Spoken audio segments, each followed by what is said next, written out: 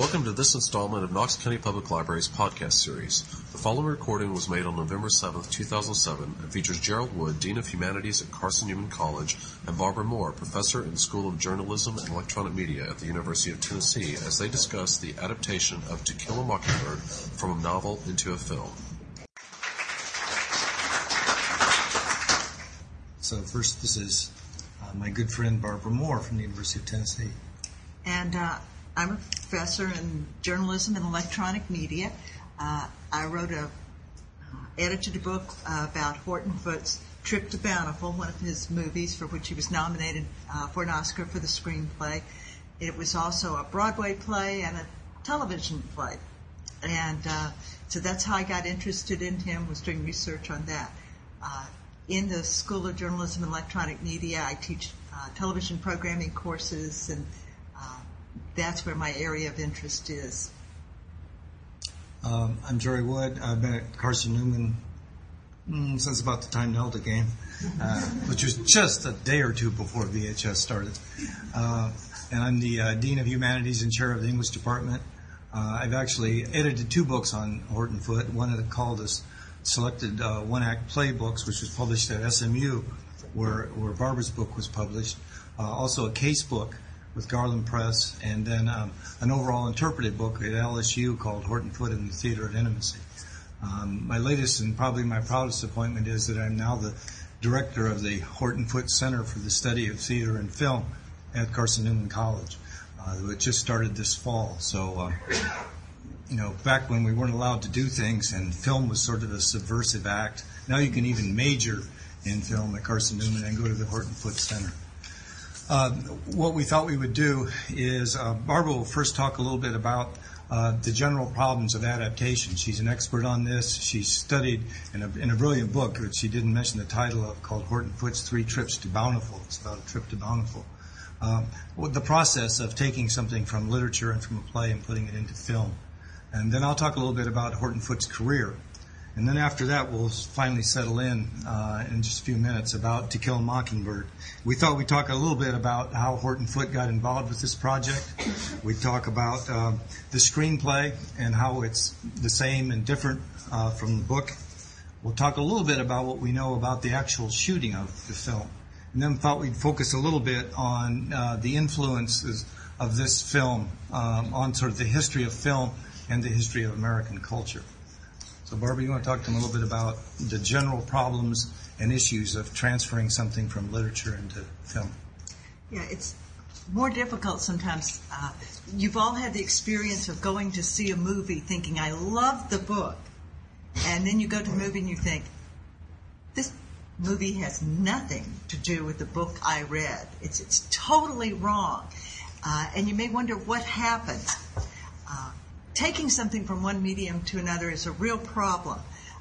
You go anywhere from just borrowing the title and having nothing else there but the title, to all the way where it's almost a literal interpretation.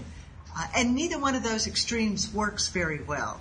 Readers are always disappointed when they get only a title and nothing else. And yet if you do it exactly right, then you're not taking advantage of a different medium. You're not really getting the full array of all the things that you can get from a different medium. So the trick is to take advantage of the new medium and to bring the correct things over to it. And to give you some ideas, usually you want to bring over the major characters, but almost always it's very difficult to bring over all the small characters. And you'll notice in A Trip to Bountiful, you lose a lot of the townspeople who are it's terrible. Mm-hmm. In To Kill a Mockingbird, you lose all of the townspeople. You lose a lot of the small, interesting stories, especially of some of the little old ladies who are just fascinating. But they sort of get wiped out from the movie because the person adapting it, Horton Foote, decided to really focus on a few major characters. And that's really what you have to do for a film. With plot, you almost always have to cut out some of the plot when you take it. And so the novel has a very sprawling plot that goes in a lot of different directions.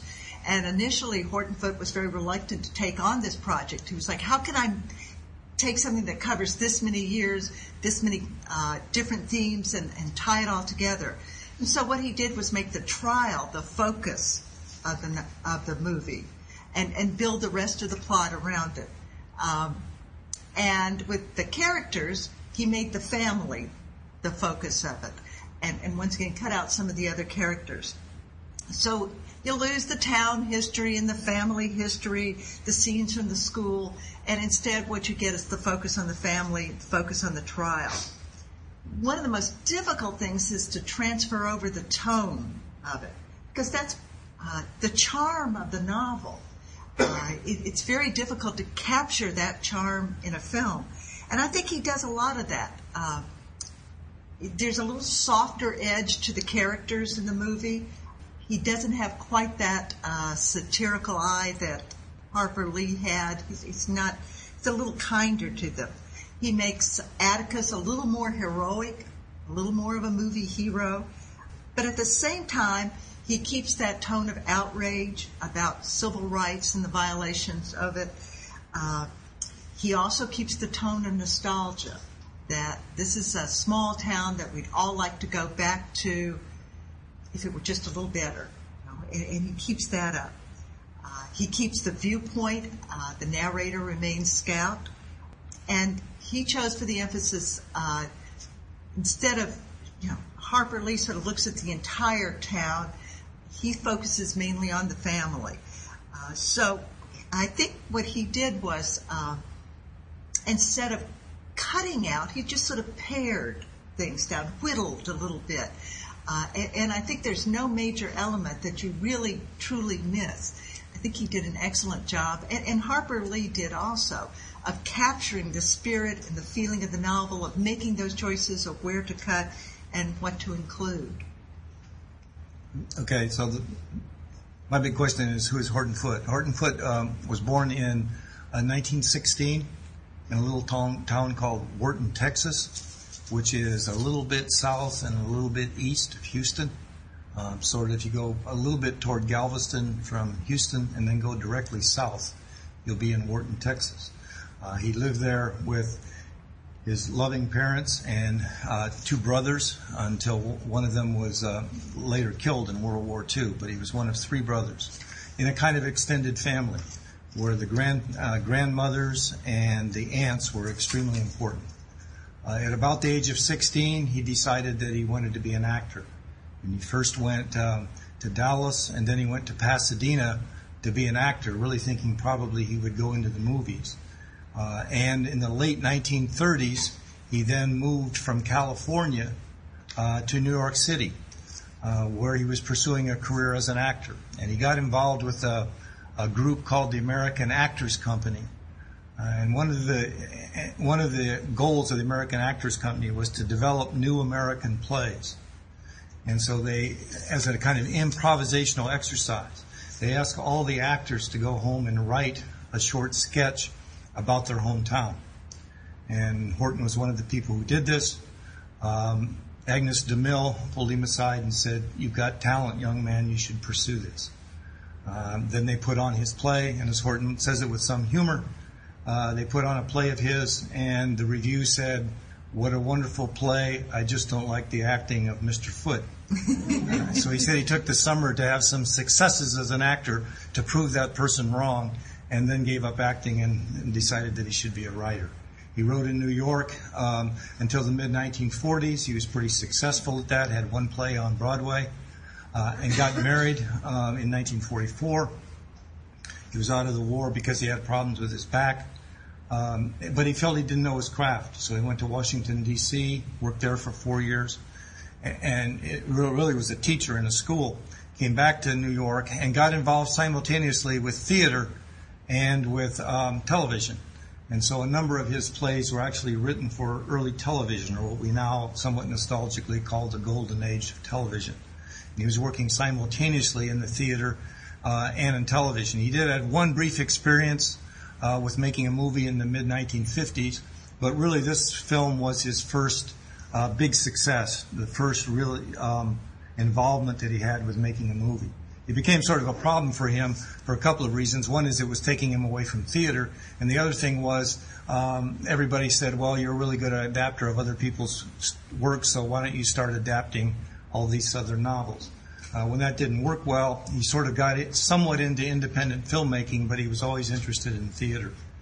And so by the 1970s, his plays were starting to get staged. He was starting to have sort of a second phase as a theater person.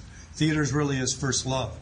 But by the end of the 1970s, he was also pursuing independent film, particularly with Robert Duvall, who by then was a good friend of his, and films like Trip to Bountiful and Tomorrow and other films were made in the 70s and 80s. But he's continued to be involved with the theater. And he not only won the Academy Award for To Kill a Mockingbird for adaptation, he won for Tender Mercies in 1983 for the Best Original Screenplay. And then in the mid-1990s, he also won the Pulitzer Prize for Drama. So one of the few people who's won both a Pulitzer Prize and an Academy Award. He's now in his early 90s. He did receive an honorary doctorate from Carson Newman 2 years ago, and we expect to have him back to the first Horton Foote Film Festival around Thanksgiving next year. That's basically who Horton Foote is. And he's still writing. Yeah, he's working on 2 screenplays right now. He had a play that was very successful called Dividing the Estate that was on Broadway, just finished. And a very good adaptation of The Trip to Bountiful. Very successful, starring Lois Smith, has just been moved from New York and will be played in Chicago in the spring. He's writing 2 screenplays right now, one with Denzel Washington and another independent one that he's done called, they got a working title of Durham, which is about a family in Durham, North Carolina. So he's very active in the work that he's doing. We'll switch back in a second, but let me say a little bit of the story, and Barbara can probably add to this, about how Horton got involved with this. Horton and his wife Lillian, who died unfortunately in the early 1990s, had a wonderful marriage and a wonderful relationship. And Horton gives Lillian all the credit for both discovering Robert Duvall and also for his involvement in the book, as he likes to tell the story. He was working away and his wife came to him and said, I've been reading this novel and I think you'll really like it. And he basically ignored her. And she came back a couple of days later and she said, now, don't get irritable about this, but I really think you need to read this novel. So he read the novel and he really liked it, but he still said he didn't want to do it. And Alan Pakula, who was a producer, and Robert Mulligan were smart enough to say to him, look, why don't you just come down and meet Harper Lee? And after you talk to Harper Lee, if you still don't want to do it, we won't bother you anymore. And so he went down, and as he likes to say it, well, I met Harper Lee, and of course I fell in love. And Harper liked him, and she's had nothing but good things to say about Horton and the involvement. They still talk regularly. Coincidentally, just before he came to get the honorary degree at Carson Newman, somebody did an interview with Harper Lee because these 2 movies were coming out about her life. And they said, oh, you have a relationship with Horton Foote. You see him? And she said, well, I see him every once in a while in New York. And they said, well, how is he doing? She said, have you seen Horton Foote recently? I mean, he just gets better looking all the time. I mean, he's like God, but better looking. So that's Horton and how he got involved in the making of To Kill a Mockingbird. And now maybe we finally can focus a little bit more on the story. I think if you read much of Horton Foote's work, you can see why some of the themes in To Kill a Mockingbird are very appealing to him, and why Harper Lee wanted him to do the adaptation. They are people, I think, who saw the world in very similar kinds of ways. One of the themes in a lot of his work is the importance of family and the importance of place. And in Horton Foote's mind, in the minds of its characters, for some of them, they can never be happy unless they have a family, unless they have a home place, a place where they belong. And so this to them is of paramount importance. And another sort of theme, though, is that from these characters, it's never very easy to get a family and a home. They have to work very, very hard at it. And they have to fight for it, show great courage. And they have to learn to accept the fact that what they're going to get isn't perfect, that it's not going to be the perfect family, it's not going to be the perfect home.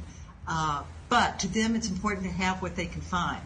And so for this, part of what's going on, I think, in the novel is that Scout is looking at her family and saying, you know, it's not a perfect family. We're minus a mother. You know, this is not the perfect family. And as she looks around the town, she realizes it's not the perfect town. It's not that ideal little place that felt very safe growing up. But now as she looks at some of the inhabitants, she sees that they're not perfections, that they have major flaws in them. And so she's got to decide whether she wants to accept her family as it is and the town as it is. And I think those are themes that Horton Foote felt very comfortable working with. Those are themes he's dealt with over and over again.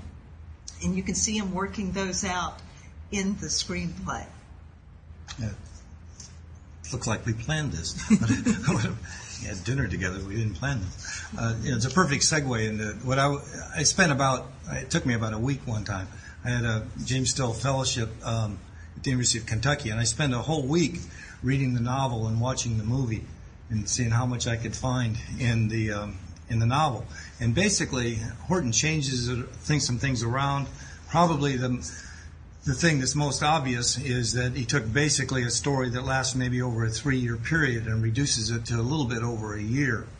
But the other thing is that when you read it, it's remarkable how he likes, it comes from the film, but he got into the skin so much of Harper Lee that he tried to use her words, that he was very careful of phrases and her phrases, the character's phrases, and even if he changed the place or the character, he still tried to use her language all the way through. So you can see how delicate he is. But the other thing, and I think the thing that was remarkable to me, is there's only one scene in the whole film that is completely Horton Foote.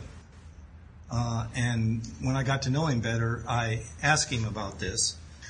And let me set it up a little bit by saying that Horton, when he was growing up, lived in a little kind of bungalow house in Wharton that the family still owns. And they don't call them porches, they call them galleries in that part of Texas, in southeast Texas. And Horton used to, as he remembers it, be inside of his bedroom with the window open, especially in hot times. They didn't have air conditioning. And he would listen to his parents and aunts and uncles talk on the porch, so that a lot of the stories and voices that he heard when he was growing up were when he was in a bedroom listening through a window to the adults talking on the gallery, telling stories, and listening to that was part of his life. So, this works. Let me show you the one scene in this, and it's about family. This is right after there's been a brief talk between Atticus and Scout about who's going to get the stuff.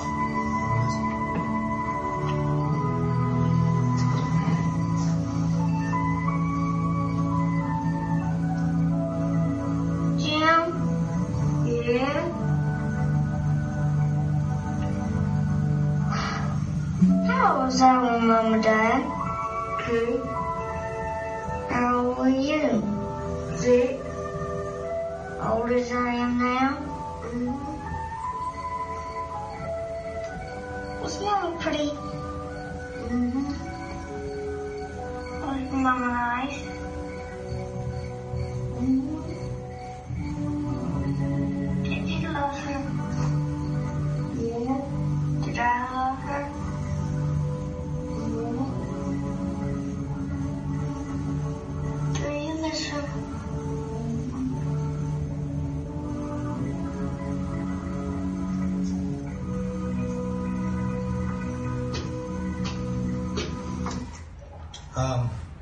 That's Horton Foote. That's not Harper Lee. Check out this scene from Tender Mercies. which is an original screenplay by Foote. This is, if you know this story, this is where Mac is remarried, and he married a woman whose husband has died in the Vietnam War, and the boy is having some problems at school because they're picking on his father, the one who's dead and the one that he's got now. And it's not explained why, but the mother decides to help the boy know about his father by taking him to the grave. Coming with us, Mac? I'm going, Harley. This is again Robert Duvall, if you don't know that movie. Tess Harper.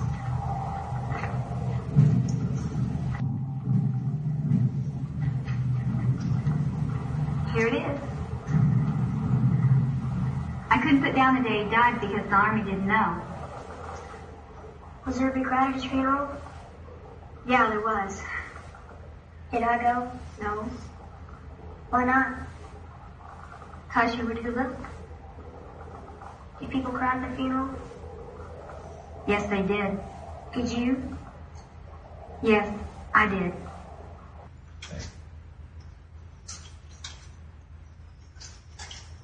What Barbara was saying is that this is a story about family, and about family that's broken and then gets in some ways reconfigured. And so this is, I think, a good example of that, and it was what Horton wanted to write about. The only backstory that he wanted to tell and focus on was how these children would feel about the fact that they didn't know their mother. In this case, the boy didn't know his father, and the curiosity that children have about that, or as I've written about, that they need an emotional place to live, and in order to have that emotional place, they need to know about a past, not so that they can go live in it and be nostalgic about it, but that they can have a degree of clarity, and then they understand who they are, and as Barbara was saying, what their connections are, what this family's about, so that they can then grow from that kind of experience. One other thing before I throw it back to Barbara again that I think is a curious thing, and I think it's very interesting. Horton says that growing up is by far the most influential novel on his life was Huckleberry Finn. It's really interesting to see that you have a kind of mirror image of the situation that you have in Huckleberry Finn. Huckleberry Finn has an alcoholic, abusive father that he needs to get away from in order to grow. And in order to replace that father, he has a man who is very knowledgeable, who sets good boundaries for him, and who expresses his deep emotion, who happens to be a black man. And therefore, Huck's problems of parenting and family are connected to issues of race. It's interesting that Horton might be attracted to To Kill a Mockingbird because you have a reverse image in which a young woman, she is a young woman when actually she tells the story. That's something else we'll talk about. But as she was growing up, had lost her mother. And it's emphasized in here from time to time, the role that Calpurnia plays in her life, because the person who's actually mothering her, and if you read the novel, you see this, because the other women they're too feminine for her. And she's a sort of a tomboy, and we would now call her an independent, somewhat liberated young woman. The person who brings order in her life and tells her what she can and can't do is actually Calpurnia, who's a black woman who's supposed to be in the house. So that's an interesting thing, how the racial issues, which are being dealt with and is the primary melodrama of the story, is actually played out against the family. So Barbara's right. And I want to talk a little about Horton Foote's writing style, which is fairly consistent over the years. You know, when you have close to a 70-year career, he's got a very definite style as well as definite themes. And while he uses Harper Lee's words frequently, he uses them in his style. He does a wonderful job of adapting her to his. His characters tend to be stoic. They don't go into, they don't have long hysterical fits about things. They don't go into long speeches, shaking their fists and berating God. They don't have big, glamorous kind, not the kind of thing that actors can look at and think, I'll win an Academy Award if I deliver this speech. So his characters tend to be sort of stoic. They suffer. They're happy. But within what I think most of us would think of as the range of normalcy. Most of us don't display all of our emotions all of the time. And so you see in this that the characters, even though they're going through great stresses, tend to be sort of muted in their responses to it. Gregory Peck does a wonderful job of suggesting all sorts of emotions, as do the children. But once again, there's not this big hysterical speech from him saying, this is right, this is wrong, and I'm going to, so it's very much in the Horton Foote style of a quiet tone. And to me, this is the way real people are. Most of us don't come up with the perfect speech at the perfect time. We all love that scene where the dying person says the right thing, but I'm pretty sure if I was dying, I couldn't come up with a line worth quoting. And we all think when we talk to our children or to our friends that we can give them a speech, but it's very difficult. So I think his characters are very realistic in that they say what they mean, but they say it simply in a straightforward kind of way. And I think that's part of what resonates with us as we look at the movie, the feeling that these people really could exist and that we could know them. Yeah, we'll keep talking about that from a bunch of different angles. I was lucky enough to be at the 25th anniversary of the making of this film. There was a program in Galveston, Texas, and I was there. Unfortunately, Gregory Peck wasn't able to be there, but all the other major characters were there. Actors were there, and including Mary Badham, who plays Scout in this. And it's interesting you were talking about realistic, how they keep, especially you have people who are trained in method acting, if you know what that is. I mean, they try to create an environment that is emotionally real. She said that all the way through the making of the film, that the guy who played Ewell would just sit around on the outside, and he never was allowed to do anything but glare at the action and say nothing to the children. And she remembered by the end of the making of the film, they're all terrified of this man who said nothing and just sat around and looked at him. And she said, of course, the last day when they wrapped, why he came over and introduced himself, and he was really a nice man. But they created that environment for the children so that they would feel that. And I think that's one of the things that Barb was talking about, is that kind of, as part of Horton's style, is that sense of authenticity, that sense of getting actors to act in a way that seems true to life. I remember once being with Horton and Lillian, and they were criticizing an actress who I won't name for her role in one of Horton's films. And I said, what was wrong with that production? And Lillian just sort of snapped at me and said, well, in that scene where she cries, she had to fake it. Meaning that, somebody had to come in and put something in her eyes to make her cry. And it's like, that would be the ultimate thing, is not to be able to use genuine emotion and produce real tears.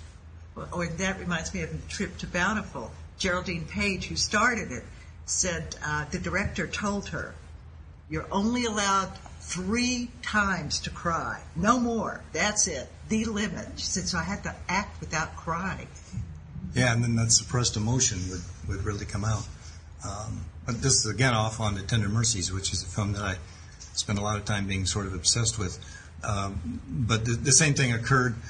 Tess Harper told me that there's a scene in which Mac goes to see his ex-wife, and he comes back, and his new wife is ironing. And she asked him a bunch of questions because she's jealous and threatened by this kind of thing. She said just before they started the scene, Duvall came walking into the set, and he started being mean to Tess Harper. And Tess Harper said, nobody can get to me. I didn't do anything. She said, just before we shot, he went over and picked the nicest, sweetest script girl and just attacked her mercilessly.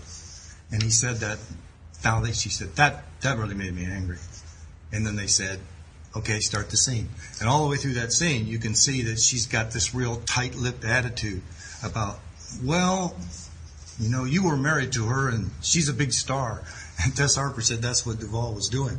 was setting up an undertone there that would come out in her acting, and it was okay with Duvall that she was angry with him through that whole scene about something that they just did, because then there would be this kind of authentic emotional undertow that could be used in the scene.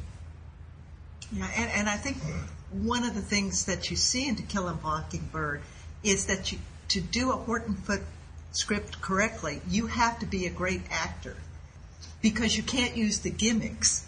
You can't use the tears and the fist pounding and all of that.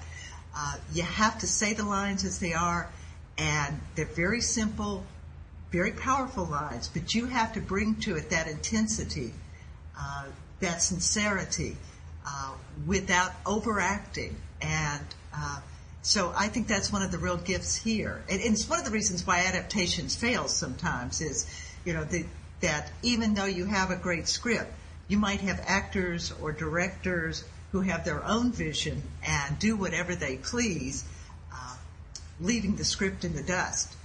Here's one where clearly Horton Foote's director and producer respected him and left the script alone for the most part. They did a little trimming on it, but left it alone. And the way Hollywood works frequently is that the studio has the final cut and decides what the final film will look like. And fortunately for this film, the director and producer kept the final cut, so they could stay true to what Horton Foote wanted to do. He had some unpleasant experiences. Yeah, later, yeah. Yeah, and I think in a way this film sort of spoiled him, don't you? Yeah, I think so. He started expecting that kind of respect, and usually writers don't get that. But this is one film I think that actually everything worked together. The writer, the producer, the director, and the stars all understood what was going on and how to create that vision and sustain it. Yeah, what Barbara was just saying is exactly what Duvall repeatedly says about, he's asked a lot about, you're in a lot of Horton Foote movies and plays, and what's the secret? And he said, and he's very simple but very strong about it. He just says, don't ever push it. Don't ever push it. Just let it have its own life. Don't try to push it too much. That's the key, I think. And there have been, for example, there was a television film of his, a film adaptation of Habitation of Dragons. And it's really quite bad because every person is doing what they think Southern characters do and being overly dramatic. And it's just amazing how far that is from these films that really work, whereas Duvall said, you just don't push it. You might be interested in how Duvall got interested in this. Again, Horton gives the credit to his late wife. There was a play of Horton's called Midnight Caller. It had nothing to do with the television show. There was a film that Horton had written in the early 50s, and Duvall acted in this. He played a guy who basically was in love with this girl, but their parents wouldn't let him get married. And so every night at midnight he'd get drunk and come up behind her window and yell up on the second floor about how much he loved her, creating a big disturbance in the small town. And the story is really hers, where she has to learn to give him up because he's become a drunk now and that he really can't function and he's not a possibility, and she has to pick somebody else to live with responsibly. But twice in the doing of this play, apparently, as Horton tells the story, people ran out to the ticket booth and said, you better call a cop or somebody. This guy's lost it. He's drunk on the stage, and he's not acting. That's the ideal for method acting, is you get that. And the other reality is that Robert Duvall doesn't drink, and yet he played it that powerfully. And what happened is that they needed somebody who could have that kind of strong presence when they were going to do Boo Radley. And as Horton tells the story, Lillian said to Horton, you remember that young guy who was in Midnight Caller? And that's how, this is the first role in film of Robert Duvall, and that's how Duvall got involved in filmmaking. It was thanks to Horton's wife.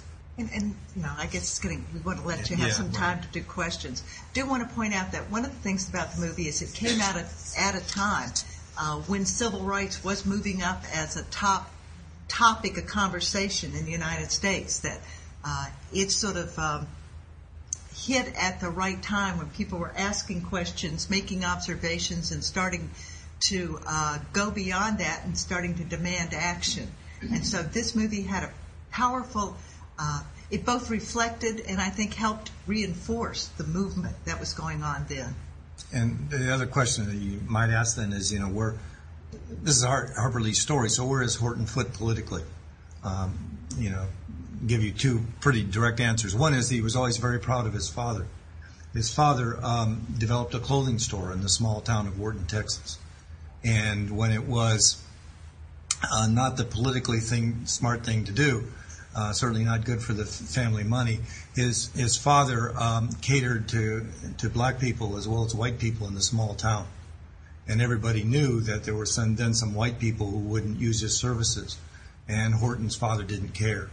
And Horton remembered helping his father a lot on Saturdays with the people who picked cotton, for example, black and white, who would come in and get their clothes made at Horton's father's place. And Horton was very proud of his father being ahead of his time in serving both blacks and white in his clothing store. I once asked Horton's second son, Walter, who I know pretty well, how he would define Horton's political views, and he said he's a Hubert Humphrey Democrat. When you make a film, it's very complicated. It's a collaborative effort. And I know a lot about Tender Mercies, about how things happen, and you would never guess. For example, Horton Foote won the Academy Award for the screenplay for Tender Mercies. And in Tender Mercies, the title of the motel, the name of the motel is the Mariposa. And I thought, boy, this is a really interesting name. What does it mean? So I looked it up and I said, gee, it really fits. And I congratulated Horton on it. I said, that was really great. And he said, well, I didn't do it. I said, who did it? He said, you can ask Beresford if you want to, but Beresford probably didn't do it either. And I asked Beresford, and he said, no, I didn't do it, but ask Janine Opalwall. She's the designer of the film. I'm sure she did it. So I got Janine. She actually wrote me a letter, and Janine said, in addition to being a costume designer and set designer, I'm an amateur lepidopterist, and I'm interested in butterflies. I was thinking around what would be this is sort of close to Mexico, and what could be a Spanish word, and I thought the Spanish word for butterfly is mariposa. That's sort of what he is. When you think of a butterfly, you talk about something that comes out of a cocoon and has a second life, and this is his second life, so I called it the Mariposa. Horton Foote won the Academy Award. Thank you. You're very attentive. Thank you.